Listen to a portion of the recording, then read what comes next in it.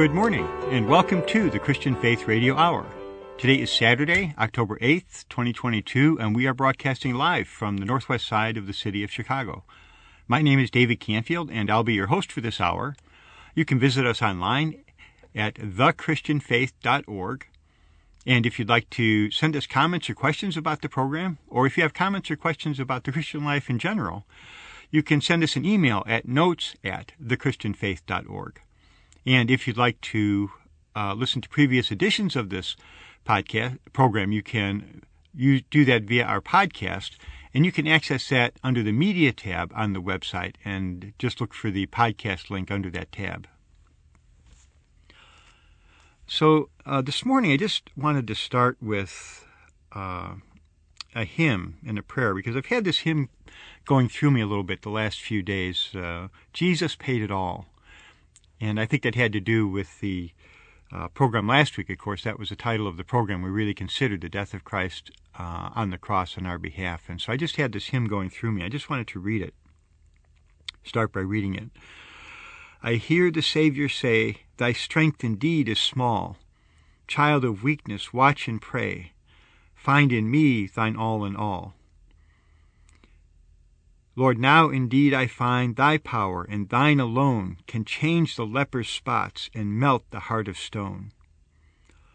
For nothing good have I, whereby thy grace to claim. I'll wash my garments white in the blood of Calvary's Lamb.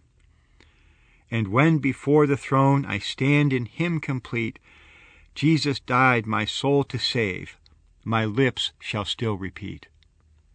And then the chorus says, "Jesus paid it all to him I owe. Sin had left a crimson stain, he washed it white as snow." So praise the Lord for that. We can never have an adequate appreciation of the death of Christ on the cross for our sins, that's for sure. So it's just a very good hymn, I thought, to start the program with. So let's have a little prayer.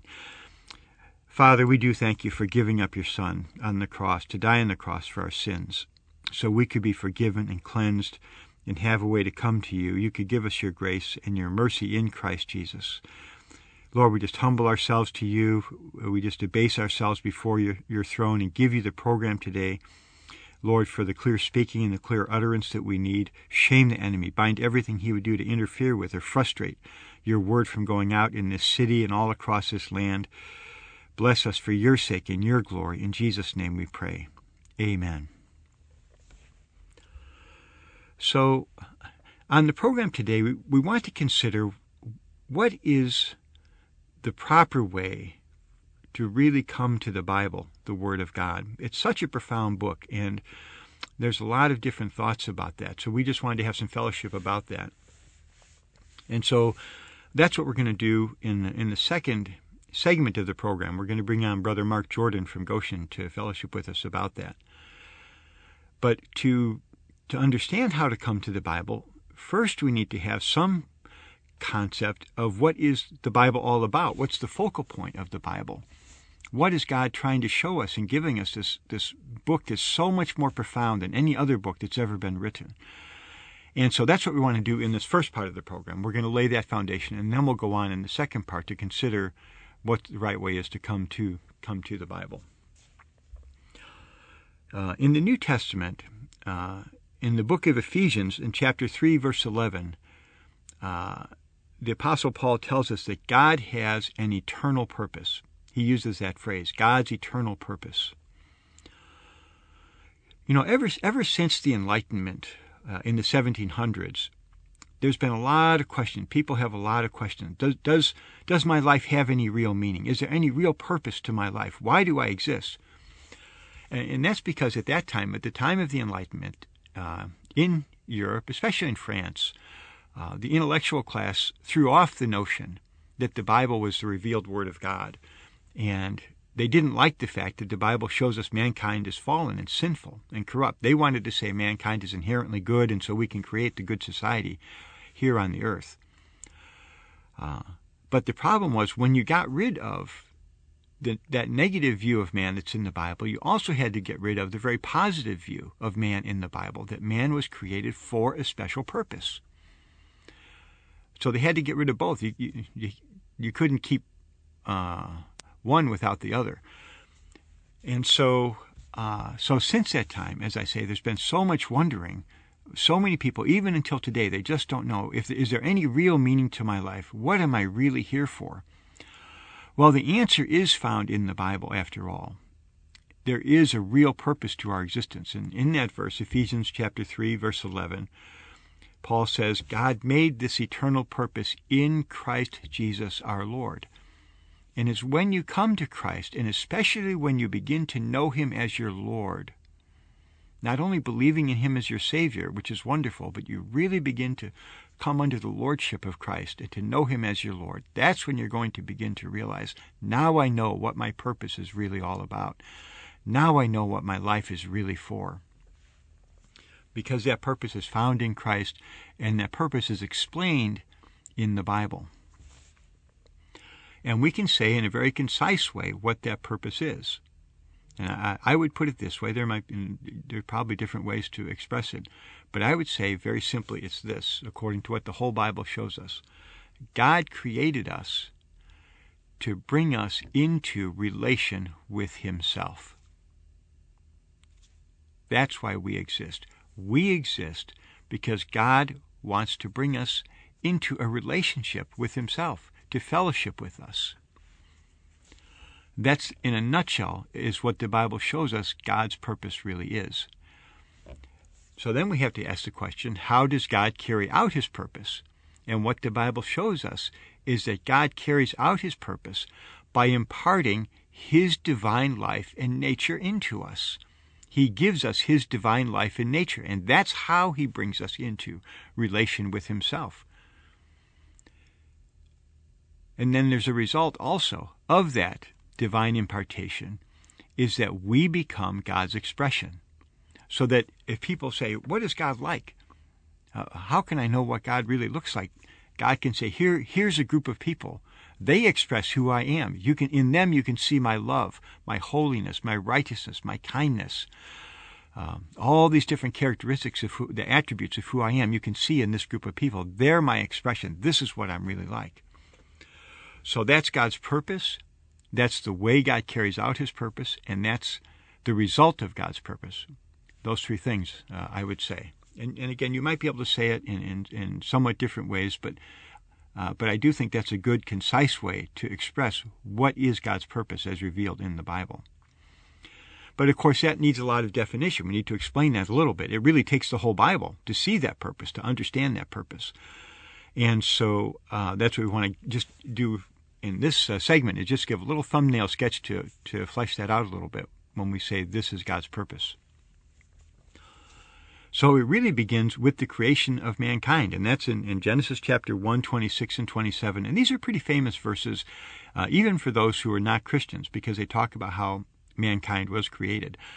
But we shouldn't take these verses for granted, because what they say is so profound and so meaningful. So I'm going to read them, but pay close attention to what they're really saying here. Genesis 1, 26 and 27.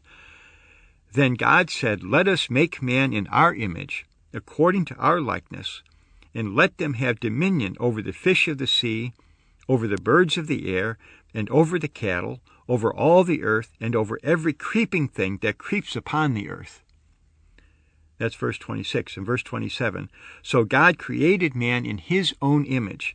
In the image of God he created him. Male and female he created them.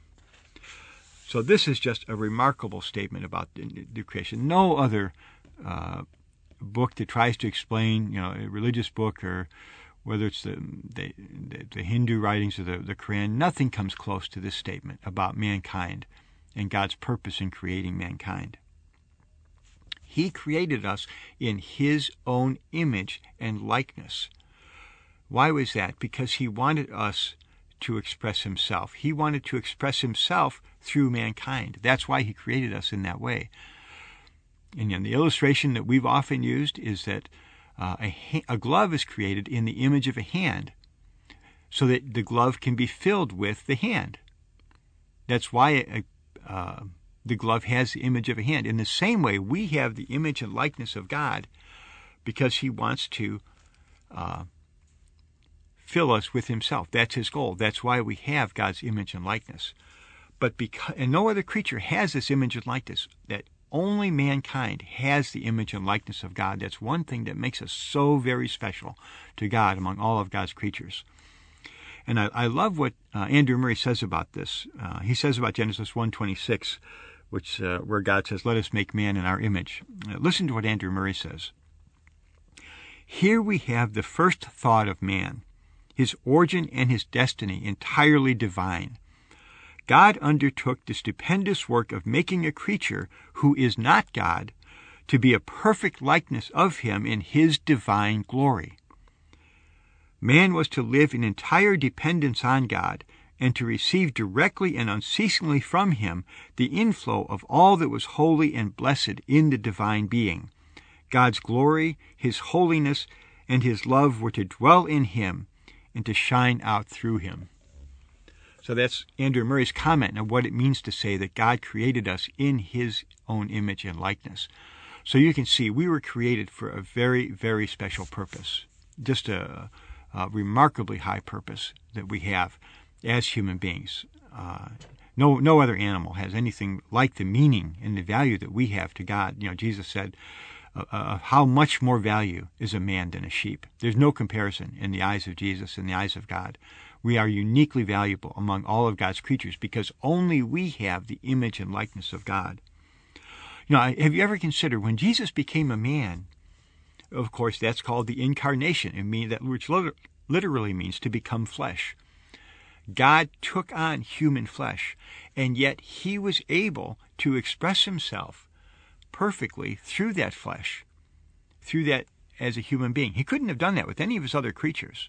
No other creature could perfectly express who God was. But because mankind was created in such a way in God's image and likeness, when Jesus took on that image and likeness, he was able to express God perfectly as a man living on the earth, because that's a very special way in which God made us.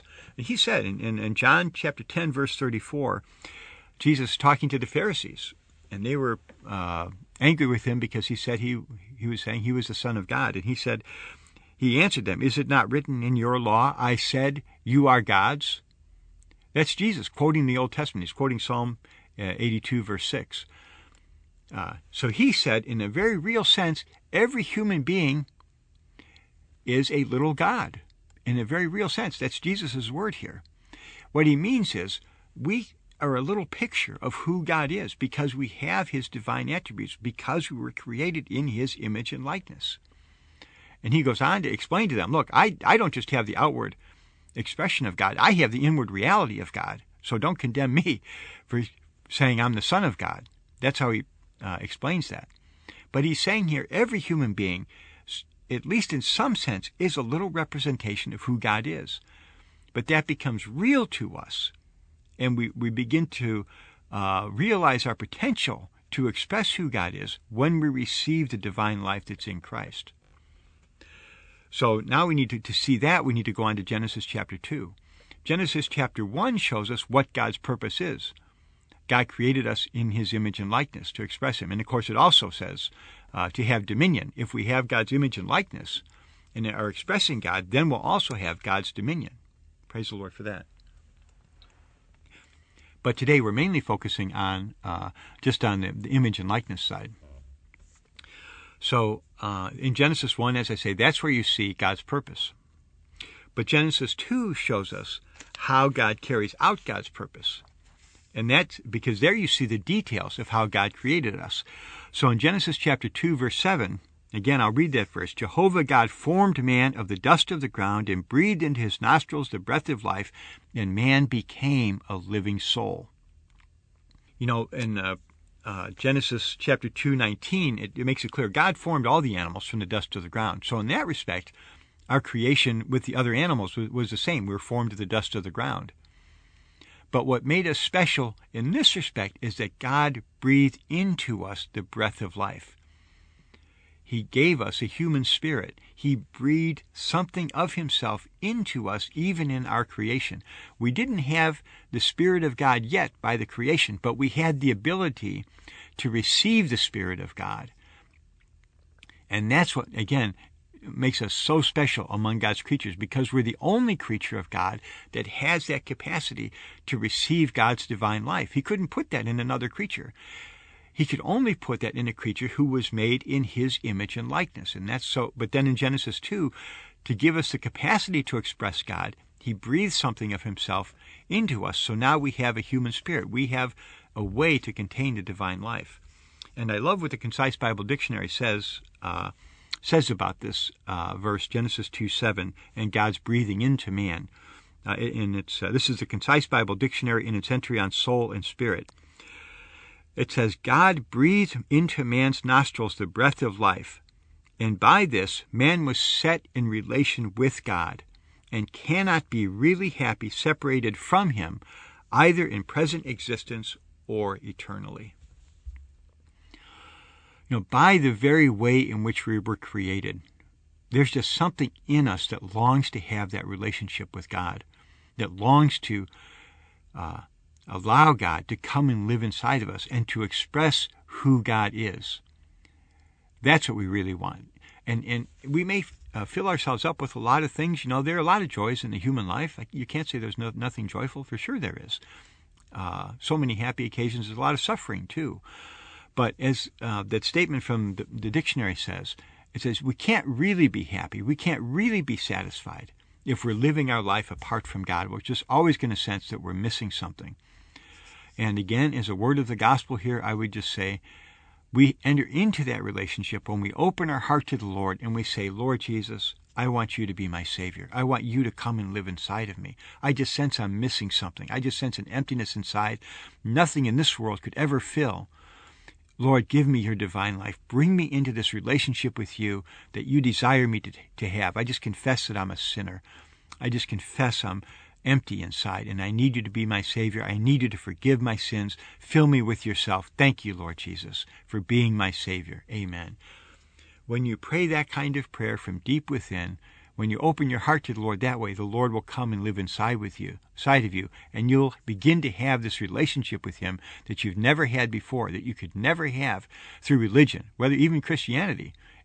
If it's just a religion to you, cannot give you that kind of relationship. It's only when you yourself open your heart to the Lord and invite him to come and live in your heart, that's when you can have that relationship. When Jesus was born, there was no room for him in the inn, right? And we always feel badly about that. But where he's really looking for room is in the human heart. That's where he really wants to find a room, in your heart, when you open your heart. So I encourage you, open your heart to the Lord today and say, Jesus, I want you to be my Savior. I want you to come and live in my heart. Praise the Lord. And you'll begin to have that relationship with him. Praise the Lord. So coming back to Genesis 2, the question is, okay, if God has made us in his image and likeness and given us the capacity to receive his life, then how do we partake of this life? Well, you also see that in Genesis 2, and that has to do with the two trees that were in the Garden of Eden. Genesis 2, verse 9 says, Out of the ground the Lord God made every tree grow that is pleasant to the sight and good for food. The tree of life was also in the midst of the garden, and the tree of the knowledge of good and evil. So everybody knows about the tree of knowledge. We always talk about the tree of knowledge. But a lot of people don't realize there was another tree in the garden. It wasn't only the tree of knowledge. It wasn't that God just put man there and said, look, I don't want you to eat of that tree. There was a tree that God did want us to partake of. Genesis 2:16 says, The Lord God commanded the man, saying, Of every tree of the garden you may freely eat. In other words, he put man in front of these two trees, the tree of life and the tree of knowledge. He goes on in 2:17 and he says, But of the tree of the knowledge of good and evil you shall not eat. He says, okay, I don't want you eating of that tree. That tree will poison you. It's a poison. I don't want you to partake of that tree. But he never said, don't partake of the tree of life. So what he's saying here, when he commanded the man, saying, Of every tree of the garden you may freely eat, he's saying, I want you to partake of the tree of life. I want you to partake of the tree of life. I don't want you to partake of the tree of the knowledge of good and evil. But I very much want you to partake of the tree of life. So that's how we receive this divine life into us, is by partaking of the tree of life. You know, it's really something when you go all the way to the end of the Bible, in the book of Revelation, at the very end of the Bible, Revelation chapter 22, verses 1 and 2. Let me read that. It says, "And he showed me a river of water of life, clear as crystal, proceeding from the throne of God and of the Lamb. In the middle of its street and on either side of the river was" what? The tree of life. Do you see that? The tree of life is there in the beginning. God wants us to partake of the tree of life. At the end of the Bible, Revelation in the New Jerusalem, it says, "On either side of the river was the tree of life, bearing 12 fruits, with each tree yielding its fruit every month, and the leaves of the tree are for the healing of the nations." So it's still there. It's there all the way from the beginning to the very end of the Bible. We have this tree of life, and it wants us to partake of this tree of life, to enjoy its fruit. And the last mention is all the way, it's in Revelation 22:14, just a few verses before the very end of the Bible. It says, "Blessed are those who wash their robes, that they may have right to the tree of life and may enter through the gates into the city." So what's one of the final blessings in the Bible is for us to partake of the tree of life. So that shows the Bible is a book of life. God wants us to partake of him as our life. As we do that, we have the capacity to express who God is. And we have some, just in ourselves, we have some capacity to do that. We have some kindness. We have some compassion, some mercy, some righteousness within us. But it's not until we really partake of the tree of life and have God's divine life within us by believing in Christ that we really enter into our full capacity to become the expression of who God is. For that, we have to have the divine life, and that's pictured in the tree of life all the way through the Bible. You know, then you come to the Gospel of John, in the middle of the Bible. Of course, John 1:1 is that famous verse, "In the beginning was the Word, and the Word was with God, and the Word was God."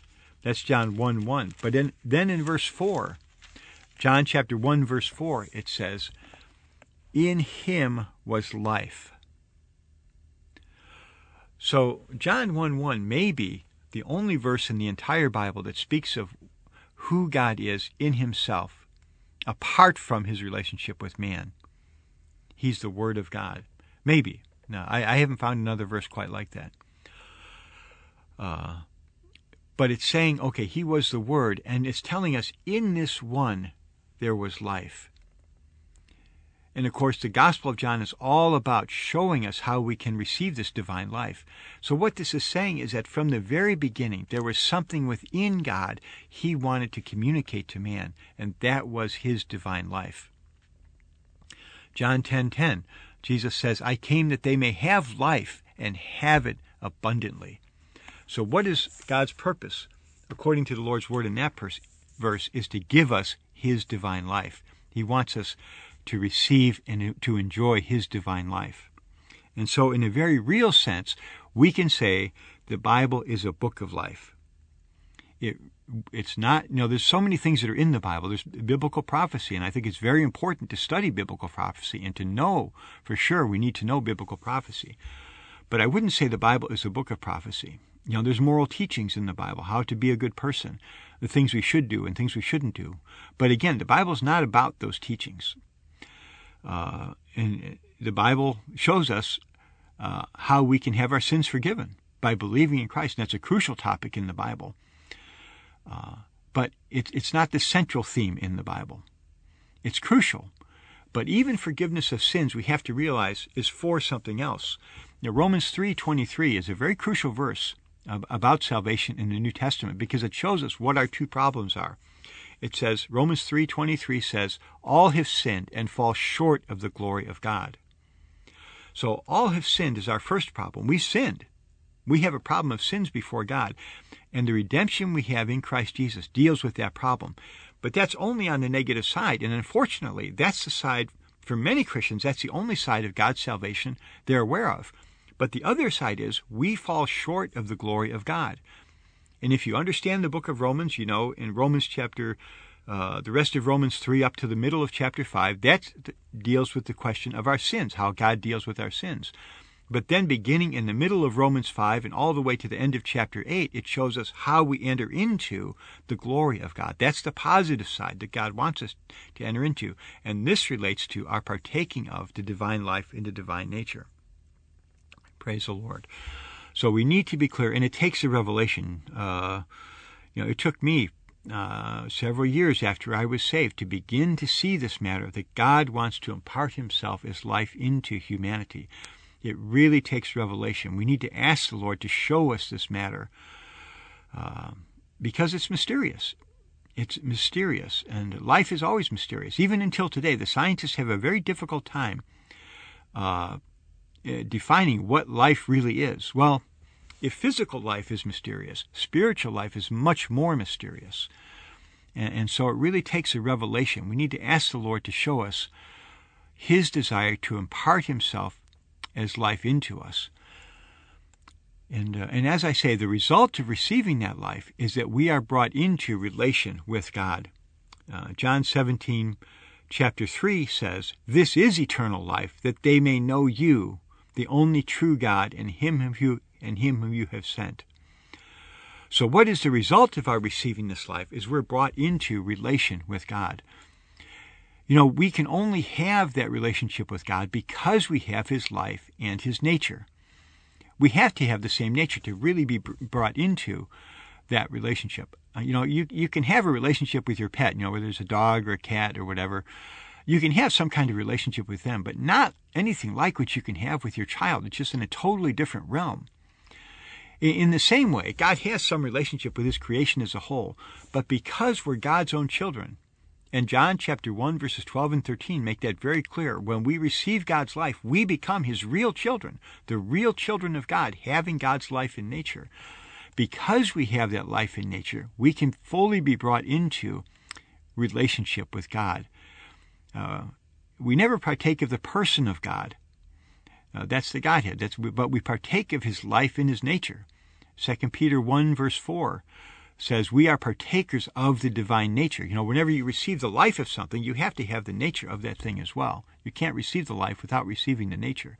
So we have God's life, we have God's nature, and that's what enables us to be fully brought into relationship with God as his children, eventually as his many sons, as the very bride of Christ. He's bringing us into relationship with himself by giving us his divine life. And so that is, just in a very thumbnail sketch, an explanation of what the Bible is all about and what it means to say that God created us to bring us into relation with himself. But as we stress, the Bible is a book of life, and this life is mysterious, and that means the Bible is somewhat mysterious. It's not just a book of black and white letters. There's mysterious things in this Bible, and we need to study it. We need to really spend time in it, but we have to realize it's mysterious, and it's not easy to really know how to come to such a book that's so profound and so mysterious and about this concept that we have very little grasp of in terms of our own mentality. And so, as I say, that's what we want to consider in the second part of the program, when we'll bring on Brother Mark to fellowship with us about that. And so we will begin to do that on the other side of the break.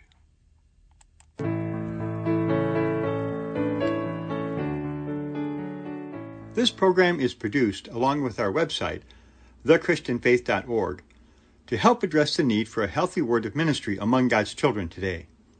In the Old Testament, the Lord tells us through the prophet Hosea, "My people are destroyed for lack of knowledge."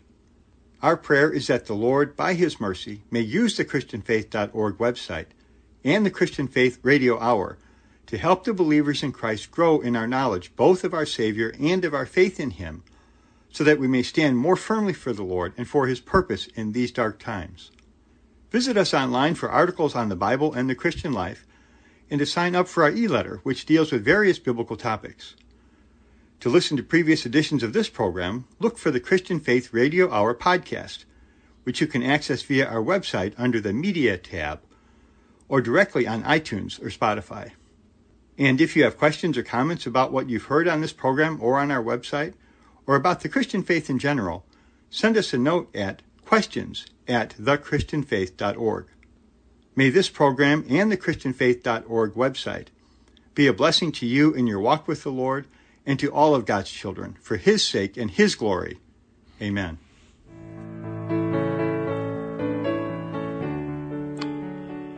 Hello, and welcome back to the Christian Faith Radio Hour. And so, as I said, in this part of the program, we are going to be fellowshipping with Brother Mark Jordan from Goshen, Indiana, about what is the real way for us to come to the Bible. How should we approach the Bible? And so we're going to bring Mark on now. We just want to make sure, Mark, are you with us there? Yes. Great. Okay, good. Yeah, you sound good, too. And so good. I know last time we had you on, it was a little bit, wasn't the best connection, but this, it sounds like you're good today. So Mark, you've been listening to the program, and if you have any thoughts about what we fellowshiped so far, but also like we fellowshiped, I just wanted to ask you to begin with. As we said in the first half of the program, the Bible is such a mysterious book and such a profound book. And if you have any thoughts, what would you say are some things that really frustrate people from coming to the Bible in a proper way? But go ahead. I'd just like to hear you. Go ahead. I want to give you more of a chance to just fellowship freely in this time, so I'm not going to try to say so much. So go ahead, Mark. Well, that's a great question. I think the size of the Bible intimidates. So someone who hasn't read it, didn't grow up reading it, sees this big book, or this reverent book with a leather cover, and that's intimidating. And I think the language within the Bible, especially if you grew up with King James English, King James Version, language is always, whenever you enter any area that you aren't familiar with, the jargon, the interior language, that's a frustration to newbies. And for a lot of people, the Bible seems boring. When they do try to read parts of it, it's boring. So these are frustrations, and you've done this show a little bit. What I'm going to recommend is God provides an entry point to get rid of all those problems. It's called the Book of Genesis. And anyone sitting here listening to this broadcast who's never read the Bible or never read it much, if you would open up to the first page, I think you would get interested within about 1 minute. So I just think it's wonderful that Genesis was put first. It really should be, because it basically means first seeds.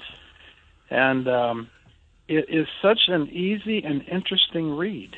And almost everyone who reads Genesis, it starts with a very broad, big view of things. And then it focuses on individuals, and you get stories, lots of stories, full of narratives. And it ends, interestingly enough, with a coffin, a death. So that makes you, it's like a cliffhanger. You think, well, what's going to happen next? And you go to Exodus. And that's also an interesting book. And then things get difficult. But if you have started with Genesis, this nice, beautiful entry point that anyone, I believe a child, can get interested in reading Genesis chapter 1, I think the Bible has a way of pulling you forward and opening up some of its mysteries as you go along. Yeah, it's certainly, Genesis is certainly an interesting. If you just look at it as a book of stories, I mean, everybody's interested in that.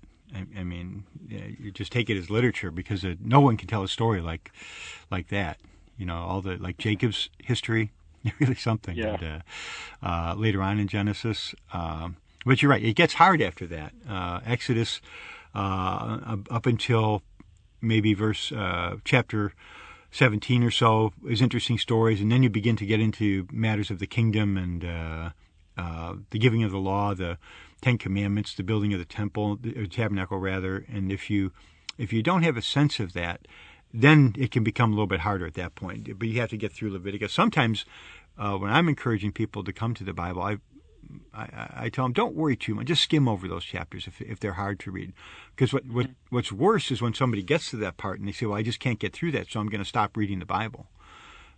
That's worse. So but, you know, you can't come to the Bible as a religious book. It's not a religious book. And that's why, you know, some people get frustrated. You know, the modern atheists, they attack the Bible because, there's so much evil stuff going on in the Bible. You know, they don't understand.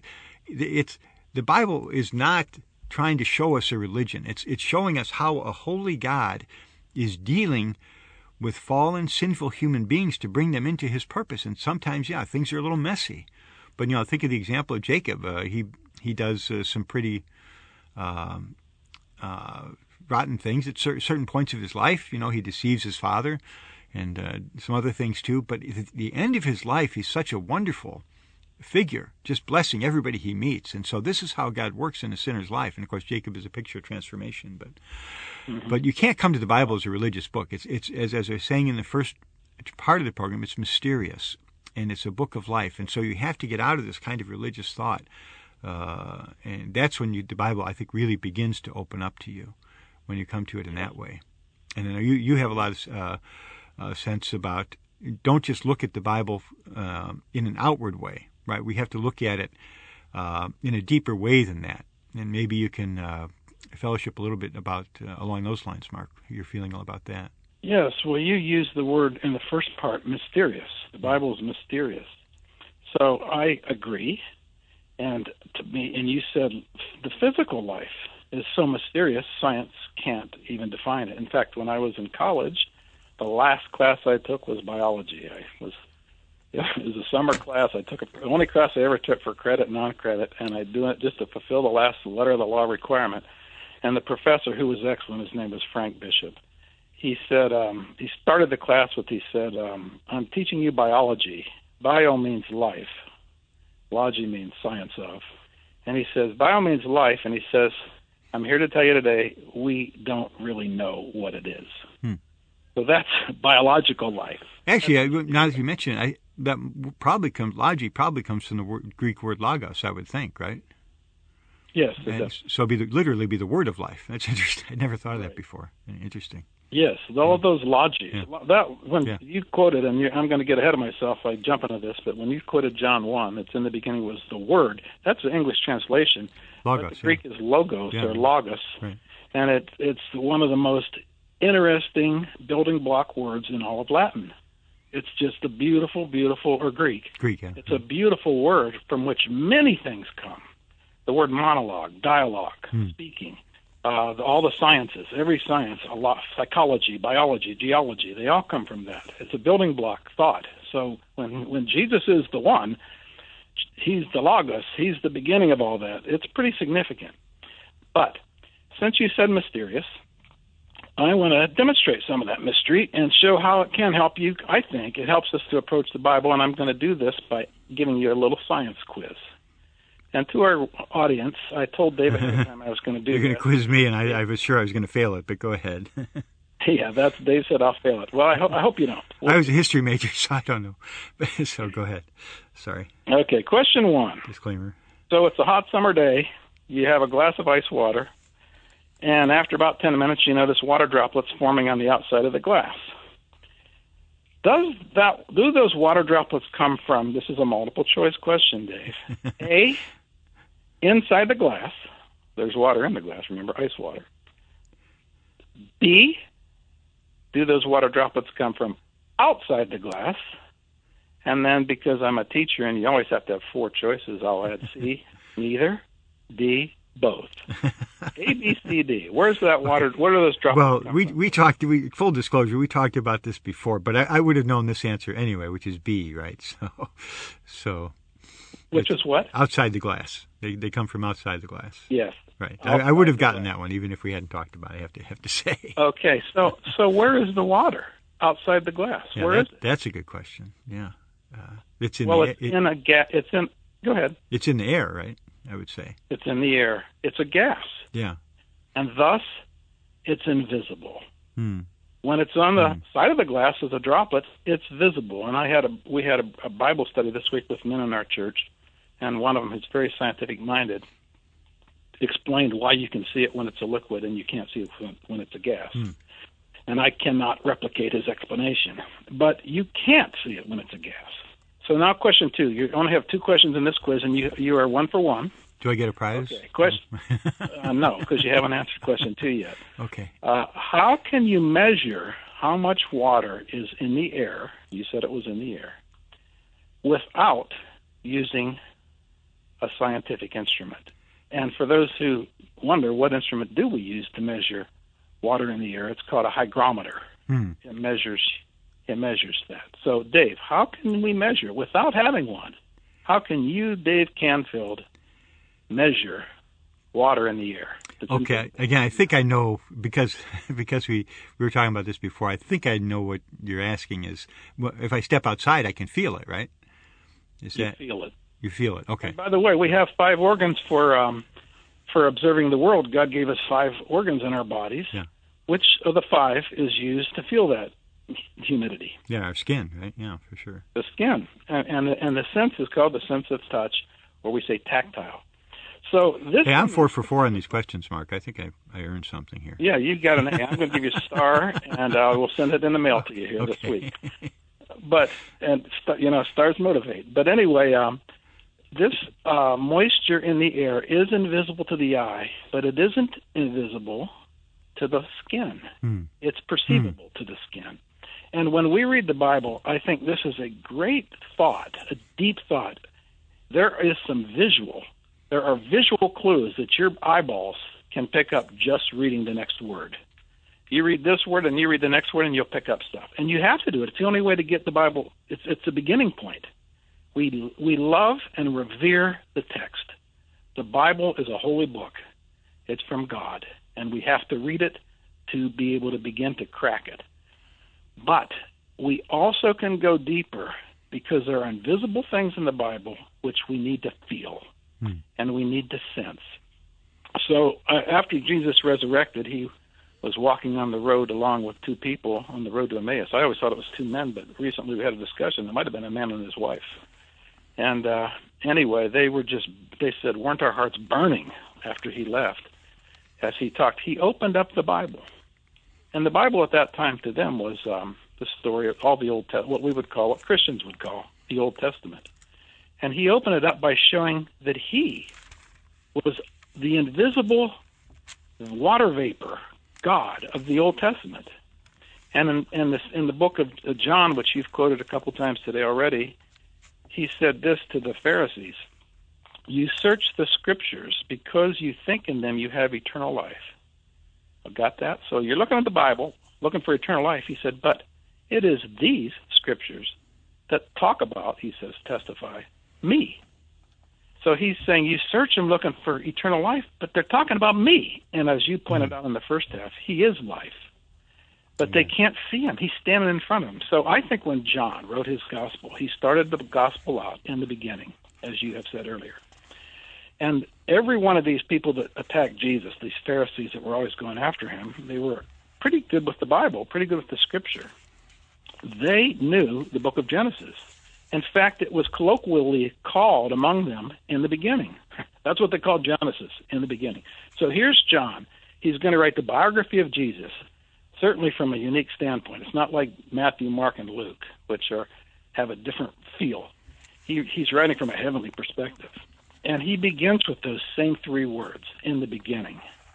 And I think he did that to poke his fellow brother Jews who couldn't see Christ.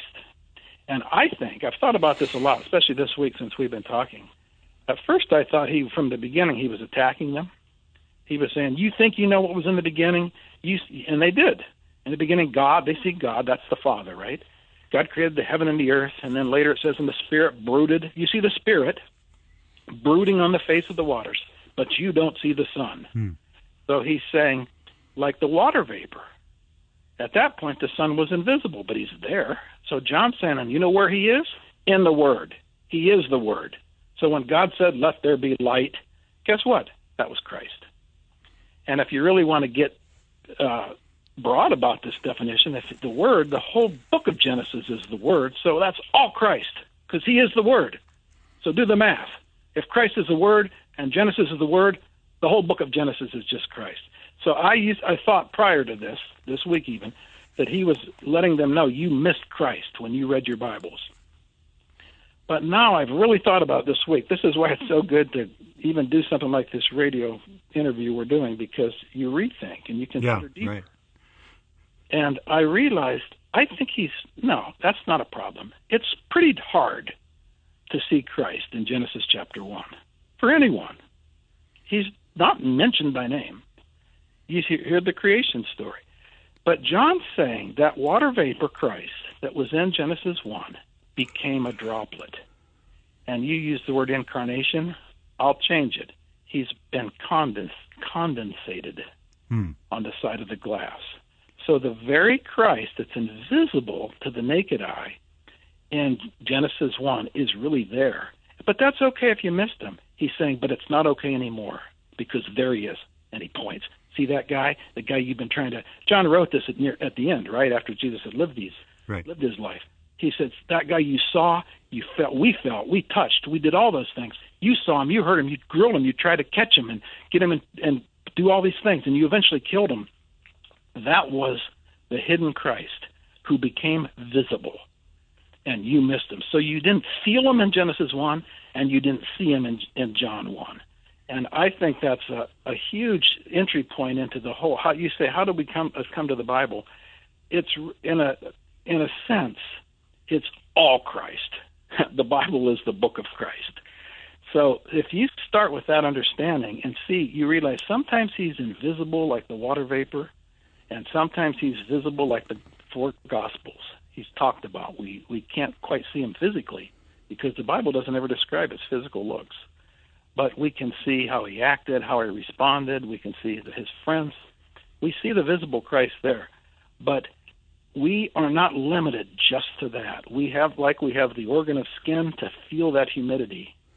We have a spirit which helps us to feel the Spirit in the Word and to feel Christ in the Word. Amen, Mark. So that's my that's my main burden that when I was thinking about this week. But so you're saying once Christ had been incarnated, or as you say, with the right way, if you're talking about water, condensated. I'm trying to the right word. I'm not sure what the right condensated. I said condensated. I made it up. It's a okay. I wonder. I'm not sure. Is there a word to describe? Okay. Once the vapor condenses, so I think is maybe on the glass, then you can go back in Genesis and see what you couldn't see before. Yeah, that's great. And as a matter of fact, I just thought of this while you were talking.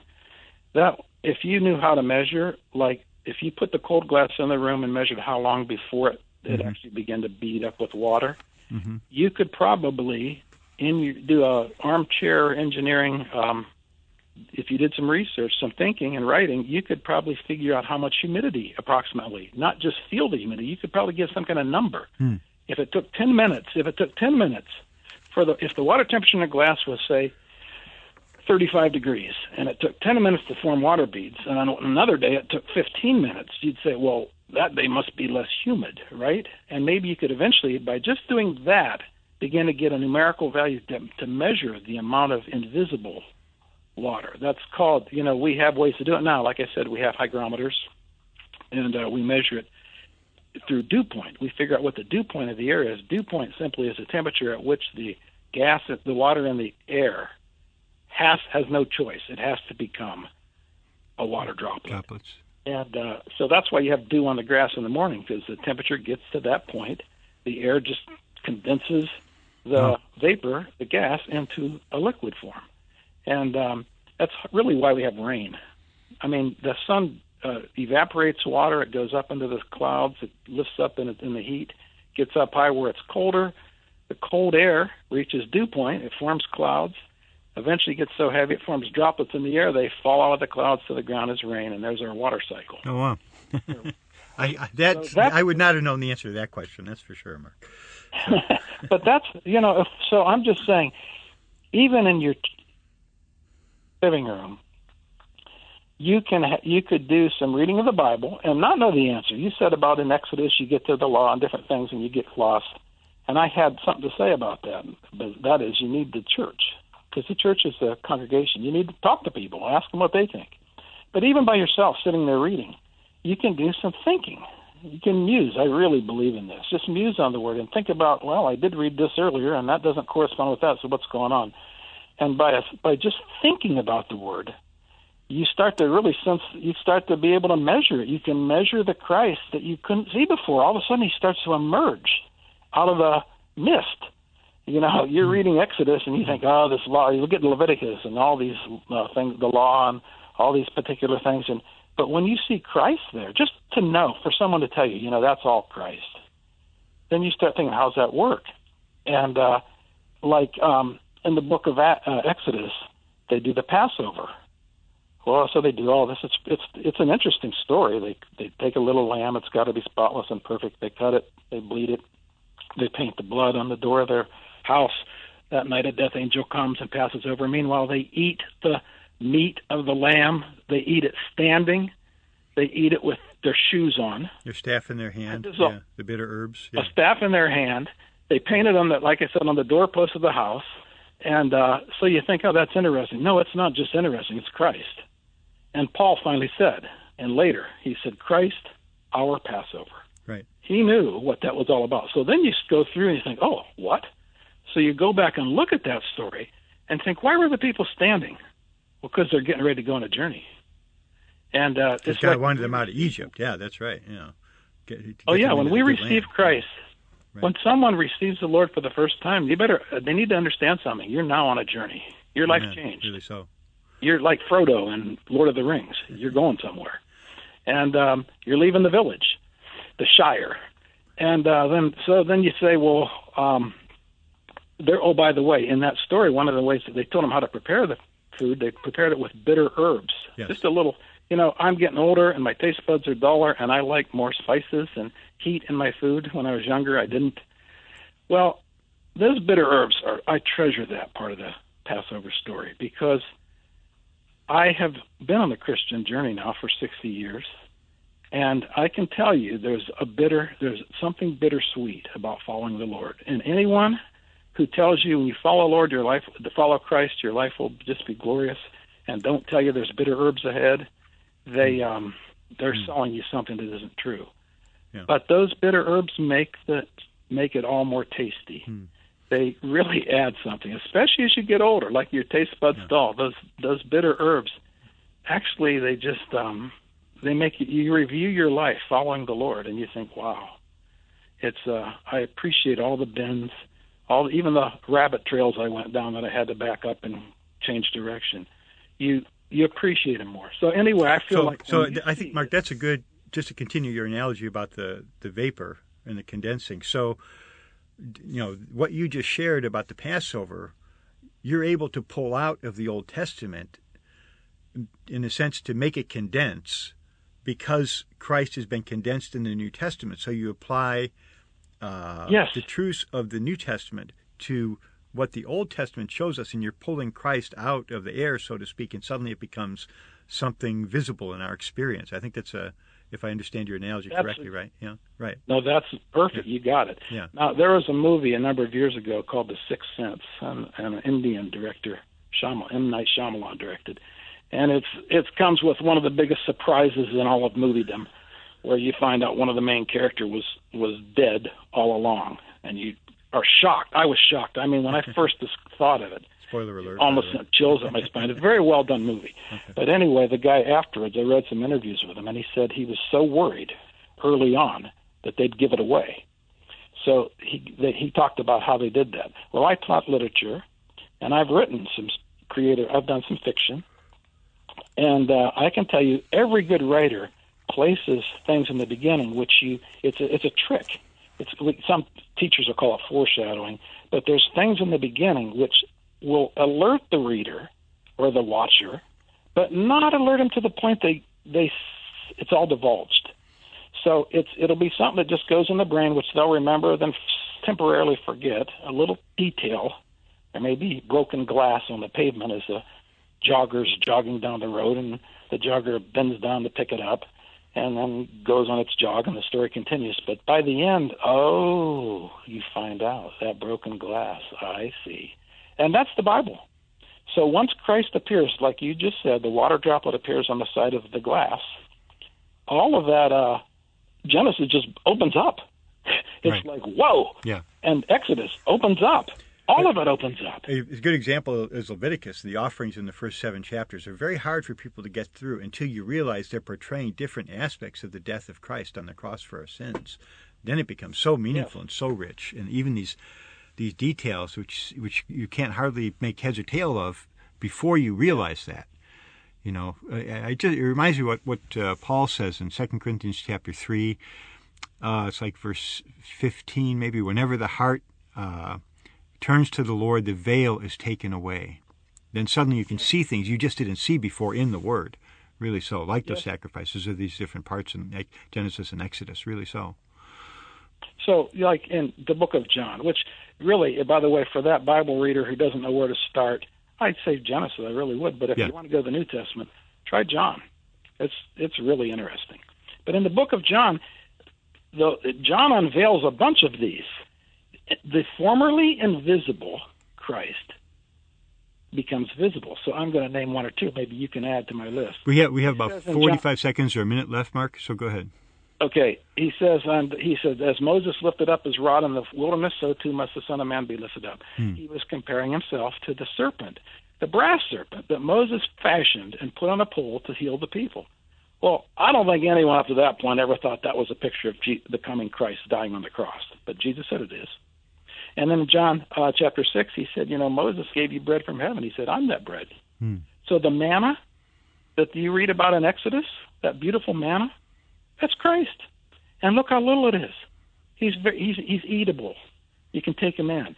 So you could go through the whole, John does it, and Paul does it, and Peter does. They tell us some of these things, but even today we need to read them and see these connecting points. Okay, I think you're running out of time, so I'll stop there. Yeah, that is just about it. I think it's a very good analogy, Mark, and I appreciate your fellowshipping that with us, because it can help people have an understanding, a general understanding of how we can begin to come to the Bible and really draw out of the Bible what God desires us to see. We'd say we need to receive the divine life. Well, Christ is this life, and we touch him as life in the Word. So we need to know how to come to the Bible to receive Christ as the Word. Praise the Lord for that. Thanks so much, Mark. Thanks so much. We are just about out of time. Thanks so much for the fellowship today, and I think it was very good. So maybe we'll just end the program here, but thanks for being with us, and Lord willing, we will talk to you soon. Okay, thanks, Mark. Bye-bye. And that's going to wrap up this edition of the Christian Faith Radio Hour. Lord willing, we will be with you again next week.